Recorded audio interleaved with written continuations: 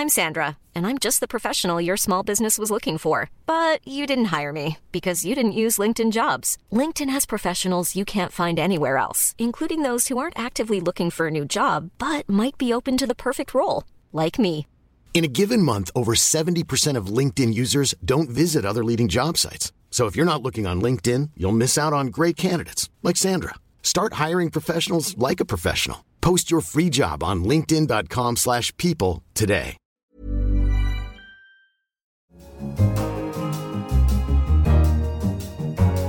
Hello and welcome to The Economist Asks. I'm Anne McElvoy. And this week we're asking, how do you make people laugh?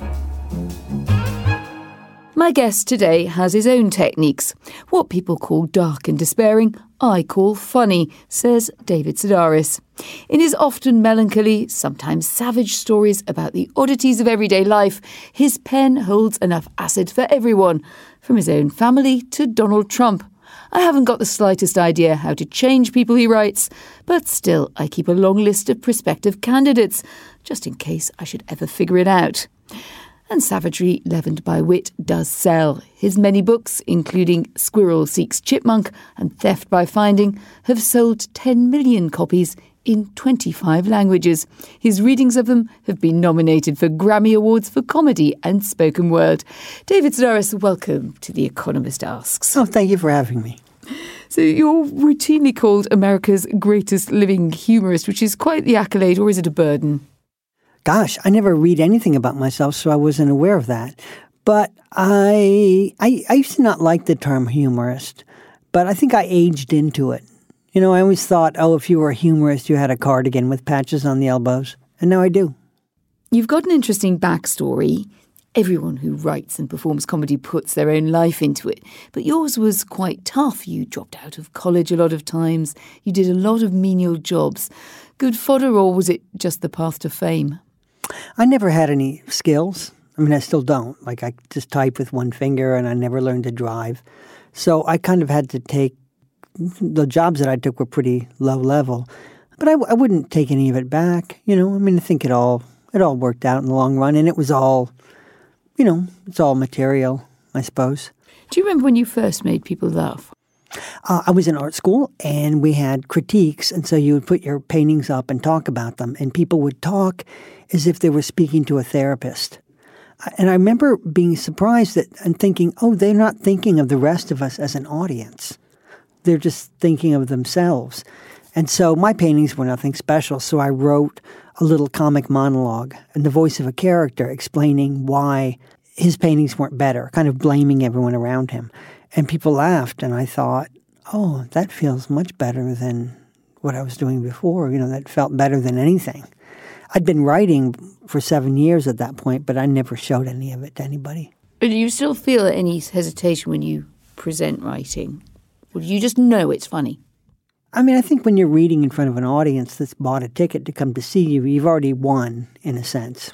It's different if you're reading in front of people who don't know who you are, or who really don't want to be read to in the first place. That's the challenge. I mean, if you can make those people laugh, that's pretty good. You talk a lot about overheard conversations. I get the impression that your mind is like a kind of flypaper to which conversations that you hear, whether you're on the metro or walking about, stick in your mind. Do you collect bits of material from other people consciously, or does it just fly into your brain and out into the page? I mean, I keep a notebook in my pocket, so when I hear something, there was a man yesterday who I saw, and his mother was bent over with osteoporosis, and he was helping her at the train station. And just the way that he spoke to her and the way that he called her mother, he didn't call her mom, but he called her mother, and, let's just get you comfortable, mother. You know, I was all up in that, like standing close. I just wanted to hear what that sounded like, a dutiful son. It was beautiful. But any kind of craziness, I'll go stand near, or, nothing's more exciting to me. I remember my boyfriend and I were in a restaurant, and we had a fight in a restaurant, and I told him beforehand, I said, I don't want you to come with me. Like, I'm mad at you right now. Just let me go alone. But instead he came with me, and we had a fight in a restaurant, and there was a single person behind us, at the table behind us. And I thought, that's what I live for. You're going to go out to eat and you're going to be privy to a couple fighting. Because if you're with somebody else, you don't notice it so much. But when you're alone, that's when you really... There was something particularly excruciating about having an argument in a restaurant. I was in the worst.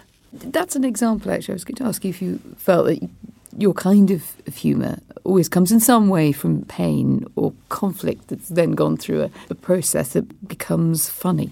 I mean, quite often something awful will happen to me, and then I just think, one day this will be funny. And on that day, I'll write about it. One thing that stands out is when I first moved to Paris, I got a kidney stone. And so I went to the hospital, and they took care of it and told me to come back in a week for some tests. So I returned a week later, and the nurse led me to a dressing room, and I knew undress to your underpants. I knew that term from a medical French book that I had. But then she said, and I said, what? And she said, you can only ask twice. You can only say what twice. So I go into a dressing room, and there are 2 doors leading out of it. And I undress to my underpants, and I walk out that door, and there's a little waiting room, and I sit there in my underpants, which are briefs, right? And then I'm sitting there, and then this couple comes in, fully dressed, and takes a seat. And then some other people come in, fully dressed, and they take seats. And I am the only person in his underpants in that room. And I'm thinking, oh, she must have said something about a robe, and she must have said something about the other door. But I feel like if I get up and return to the dressing room, I'll look like a fool. It's got sort of Monsieur Hulot kind of quality to this scene, hasn't it? And I'm not comfortable at all, like with my shirt off, let alone my pants off. And I just remember sitting there thinking, one day this will be funny. Today's not that day, but the day will come when it is funny to me. And that's an example to me, and partly because you told me it takes place in French, this story. I'm thinking of Monsieur Hulot and the dream, the awful comic dream we've all had about sitting there in our underpants or undergarments and everyone else being fully clothed. Is that something that you think we all have a kind of Freudian base soup of humour, or is it very different across cultures? I mean, France, Britain, America. Do we find the same things funny? I'm often surprised by that. I'll go to another country and do a reading, and I'm often surprised that things will work out, that people will laugh at the same things in Germany, say, that they did in the United States. I mean, they laugh in a different part because the sentence structure is different. When you don't know until the end of a sentence, whether you ate something or stabbed it. So the laugh will come in a different place, but I'm surprised that it comes. You often write about your family, and sort of a lot of your books have either touched on it or gone into more depth. Most recently, I think you've started to write about your mother and about her life and also many of her problems. You and your sister have collaborated under a name, The Talent Family, in writing plays together, I think. Do you think there's a shared funny gene in families? In big families, I think. I notice it when I can often tell when I meet somebody who's from a big family. In my family, all we wanted was to make my mother laugh. So that's all any of us tried to do. So you get good at it. She wasn't stingy with her laughter. I mean, she laughed easily, but there was still a quality to her laughter, and you could tell if she really appreciated something or just sort of liked it. And why do you think you were so keen to make your mother laugh, even down to knowing about the quality of that laughter? Because we adored her, and she liked us in return. And it was just I feel so fortunate, when I think back on it. I always think people who don't like their mothers can tend to be difficult people to get along with. And it's not always their fault. Maybe they had like a really horrible mother, but I was just fortunate in that I had a great one. And it was sort of like if you have a friend who you think is funny, who you respect. It feels good to make that person laugh as well. It was just a way of making her happy, I suppose. And families are this crucible of laughter and of fun and affection, but also sadness. And you've written about your mother's alcoholism. You've also written about your own addiction and link, I suppose, between sort of mental health and comedy. Does that preoccupy you more as the years go by? No, it doesn't more. When you read about comedians, right? Comedians often have this sort of desperate, you could almost call it pathetic, need to be loved. And I'm not a comedian, but I'm close, So I must have that same pathetic, never-ending need to be loved, by strangers. I trust that the people I know, I don't bother them for it, But it's really important to me to get that from complete strangers. And did your own state of health and mind and becoming sober affect your work? And we think of comedy rising from darkness, but how does it feel when your own life is part of the substance that you're putting out there? Well, I never felt like I've exposed myself, though. I've never felt like I've given away a part of my soul. Like one thing, I've never written about who gets to me. I don't mean a politician, that's different, but in terms of a friend or a critic, or nobody knows who gets to me, and that seems important to me to guard. Let's talk about Calypso, which is your new collection. Some people have said it's darker than usual. I suppose it depends where what you consider dark in humour, because there's always been flashes of both darkness and light in your writing. But this does meditate on age and, to an extent, I think, more openly on death. Am I right? Well, maybe. I never sit down and think about writing a book. I just sort of write, and then one day it's a stack that's as big as a book, and then we turn it into a book. I'm 61 now, but I think what made me feel older, is my dad is 95. And I think it used to be in the days of yore, your parents would die when they were like in their mid-60s. So maybe you'd be 40 and you'd be free. You're nobody's child anymore. You're your own invention. But now that people are living longer, especially if it's an adversarial relationship with a parent, I think it can kind of deform you in a way. And then you can be 60 or you can be 70 and you're still somebody's child. And I think inside you're like this twisted up kind of creature. If you have... like longevity is a bit of a curse. If in that way, I think it is. If you have an adversarial relationship. If you have a great relationship with the parent, then that's beautiful. You just get to experience it longer. And because I write about my own life, my sister Tiffany committed suicide and so that's kind of hard to make, to write about in a terribly lighthearted way. I do my best, but so I think that's where the death comes from. And then just the aging is just, you wake up one day and people are calling you sir. Giving up their seat on the tube in London. And you know what? I will take the seat. I will take it. That sense when you said it was something so tragic as losing your sister, it was hard to make funny. It sounded almost though that you do to an extent, but you kind of feel almost obliged to look for humour in situations where a lot of people just put them in the box of a very sombre and sad experience. But, when my sister committed suicide, I was with my other sisters a few days later, and we laughed a lot. There was a lot to laugh about. We weren't laughing over the fact that our sister was dead, but we were recalling things and laughing. And I don't know, I would never want to read something out loud to an audience that was completely serious. That silence would absolutely kill me. When you're reading something serious like that, you just hear people coughing. And I can go to the symphony if I want that.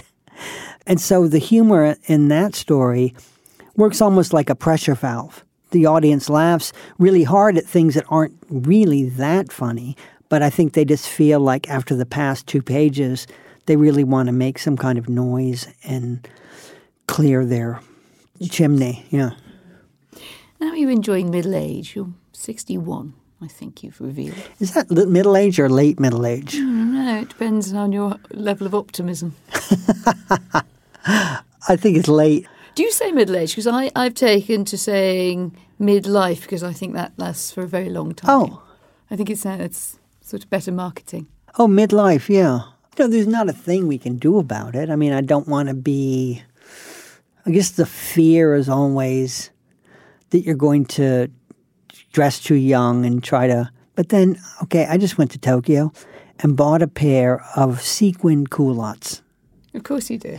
Sequin culottes. And then I tell myself, well, that's not dressing young. It's not like you see young people wearing sequin culottes. You don't see anybody wearing sequin culottes. So it's not dressing young. It's just dressing crazy. And where are you going to wear your sequined culottes? They're hard to travel with. So I'm going to wear them on my tour that I have coming up. I have shows in London, so I'm going to wear my culottes, my sequin culottes in London on stage. At least they're going to get the audience they clearly deserve.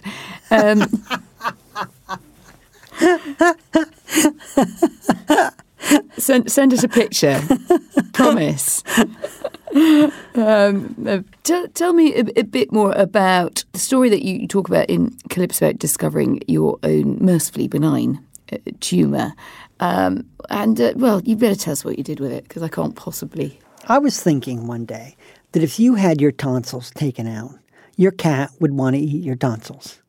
I'm sure if you put your tonsils in a cat's paw, your cat would eat them. So then I found I had this tumor on my side. And it was nothing. It was a fatty tumor, a lipoma. Dogs get them all the time. And at the time, I had been at our house on the coast of North Carolina. There were all these snapping turtles who live in a canal. And I thought, I bet one of those turtles would like to eat my tumor. So I went to a surgeon on the coast, and he said, yes, he could take the tumor out. And I said, great, because I want to feed it to a turtle. And he said, I can't give you anything I removed from your body. And so I thought, okay, I made it. Why can't give me my tumor? They give women babies, right? Why can't they give me my tumor? So I was mentioning that on stage one night in El Paso, Texas, and this woman came up and said, I'll cut it out of you. She said, I'm not a surgeon. She said, but I am a doctor, and if I open you up and it seems above my pay grade, we'll close you up and send you on your way, but I'm pretty sure I can do this. It's a kind of risky offer. Well, I don't know. I really liked her. She was funny, and I don't know. I just trusted her from the beginning. And so it would have been a great start to an obit, though, wouldn't it? I don't know. And it didn't. A year earlier, a veterinarian came up and said he would cut it out. But I didn't have a way to get to his office after the show. So anyway, went with this woman. She got the tumor out. She shipped it on ice to my sister's house. We brought it to North Carolina, and I fed it to a turtle, and he was happy to have it. You were sure it was okay for the turtle? I don't suppose this is kind of covered in how to rear your turtle manuals. Well, like if you took, let's say, a dog's heart, right, and you put it in the hot sun for a week, and you fed it to a snapping turtle, the turtle would eat it. So they don't demand freshness. Had worse. Yeah, they've had worse. And I think you've been performing as well as writing since the 1990s. So really you've made Americans laugh for quite a long time through a number of presidencies. I make it 5, I think, that you've written throughout. And do we laugh at the same things now? And you can probably see where we're going to head with this in terms of where we are now in politics. But have we changed what we laugh about? Have we changed what we laugh about? I think we've changed what we think we can laugh about in public. I think that I remember I was reading a story in front of an audience about 10 years ago, and it was about some tenants my parents had. My parents had a bunch of rental property, and they had these tenants that were real trouble, right? And it was a black couple, and they claimed the ceiling fell in and that they sued my parents, right? So I read that story, and I remember these people walked out of the theater, and they said to the manager, the people in there are laughing at the wrong parts, right? And I thought, gosh, what's the right part to be laughed at? And there was something I read on this. Weren't they sensitive on the race point? They were sensitive on the race, but they were white people judging the people around them for laughing. It's so hard to write about race in the United States. You know what I mean? If you mention someone of a different race, and if that person isn't perfect, then the audience thinks, wait a minute, if I laugh at this, is that wrong of me? Am I racist if I laugh at this? How would I? And you feel them getting snagged there. And so there are often times when I just leave that out of a story because I think I want the story to move and it's going to snag there if I include that. People are going to be hung up on that. And what they're getting hung up on is, I was talking about my sister Lisa was at Starbucks and she saw a monkey in a dress. And I said that it was a pink frilly dress, the kind Mexican babies wear. And it is exactly the kind of dress that Mexican babies wear. But then the New Yorker was like, can we get rid of that? And I said, but if I were to say it wore a beret, the kind that old French men wear, that would be okay. But I noticed that when I was reading it out loud, too, the audience would like, wait a minute, he said Mexican. So if you mention any nationality now, people get like, somebody said to me a while ago, I wrote in this book, my parents were at a restaurant in Raleigh when Martin Luther King was assassinated, and everybody applauded. The whole restaurant broke into applause. And somebody said to me, oh, well, America's really changed. And I said, no, it hasn't. I said, it's just that those people wouldn't applaud. They would wait and get in their car. They wouldn't feel comfortable applauding in a public place. So they would just wait and do it later. But their feelings haven't changed. Just the idea of what they can get away with in public has changed. And so on this question of what audiences find comfortable and indeed how it impacts on humour and comedians, we did an interview in a show we did on free speech in which we had a female stand-up comedian who was sort of basically given an instruction in a particular setting not to make jokes about her weight. And she said, well, it's my weight, I'll make a joke about it if I think it's funny and I think my audience will like it. Are we drawing this line in the wrong place? I don't know which is worse, a far-right audience or a far-left audience. Each of them is a hand around my throat, slowly choking the life out of me. And I really I see one just as bad as the other, really. In your book and elsewhere, actually, you've made your feelings about Donald Trump pretty clear. You've had some fairly sort of robust jokes at his expense. I think you got into a bit of trouble for suggesting you might go back in time and smother Trump in his crib. Stand by that one? What happened is I was at a bookstore in Washington, D.C., and somebody said, what do you think about Donald Trump? And the audience groaned. And I know that groan. That groan is, can we go 5 minutes without talking about Donald Trump? And so I said, I wrote a story that's in the Paris Review. I said, that kind of sums up how I feel. And then the person pushed back and asked another question. And I said, well, it's not really my subject. And then she asked a third time. And I said, okay, I'd like to build a time machine and go back in time and smother him in his crib. Well, I didn't know she was on CNN. And so she tweeted, David Sedaris just said he wanted to smother Donald Trump. So by the time I left the bookstore that night, it had gone on to a conservative website and I was getting death threats, which I don't take seriously, but my agent told me about them, right? So he said, you need to prepare a statement because the Kathy Griffiths thing had just happened. So I prepared a statement which was, I am so sorry. I misspoke. Instead of going in a time machine and smothering Donald Trump in his crib, I'd go back a little further and convince his mother to have an abortion. We're talking about what I would do with a time machine. I couldn't understand people. That's a bit different than saying I've got a gun and I'm going to go down there. We're talking about a time machine. So you calmed that one down nicely, and but it does raise the issue, and the abortion is another. You just put another big word in there. It does raise that issue of whether there are limits of what can be joked about. Are there? I don't think so. No, I really don't think so. I don't. What about cruelty of humour? No limits to that? I see, when people attacked that Michelle Wolf for her White House Correspondents thing and said she was being cruel, it was her job to be cruel. It was her job to make fun of people. And I thought she did a fine job. I mean, you hear that a lot now. That's mean.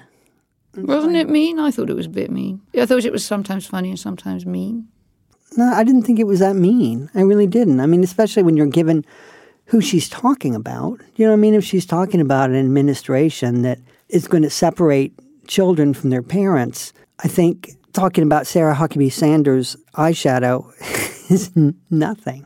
Well, let's give another example, because it's something you brought up in a recent piece that you've written on gun violence and how alien guns are to you and your family. And this is an integral part of a section of American culture, and it's equally important to those on the other side not to have anything to do with guns. And, it's just an interesting observation on that divide. It's a subject that's had very tragic consequences also very recently. But is it also to an extent a subject that you can treat with wit? Well, the gun thing was interesting because I wrote an essay, and I have it in the New Yorker, and it's about I went to a firing range with my sister Lisa in 2012. And we had to take a gun safety course, and then we had like 10 minutes to shoot. And after about 2 or 3 minutes, my sister and I were ready to leave. It was just boring. And so that's all I basically say in this essay is it meant nothing to me. And so it's just interesting to me that you've got this whole other segment of society that absolutely, they stockpile weapons. And it just means everything to them to go out there and shoot up a toaster oven.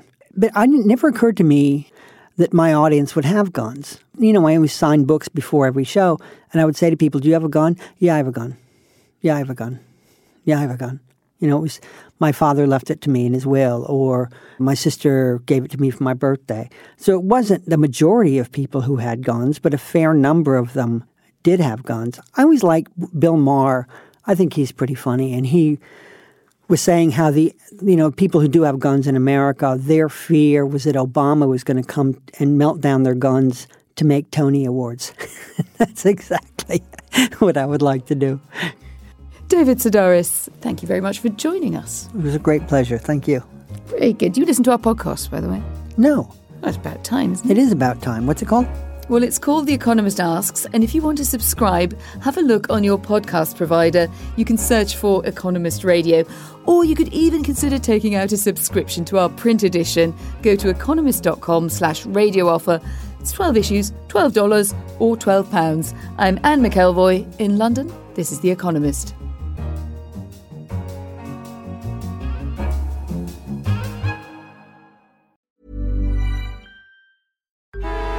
Traffic jams, tailgating, pile-ups. Ugh, the joys of driving. How could it get worse? The federal government wants to have a say in what you drive. That's right. The Biden administration's EPA is pushing mandates that would ban 2 out of every 3 vehicles on the road today.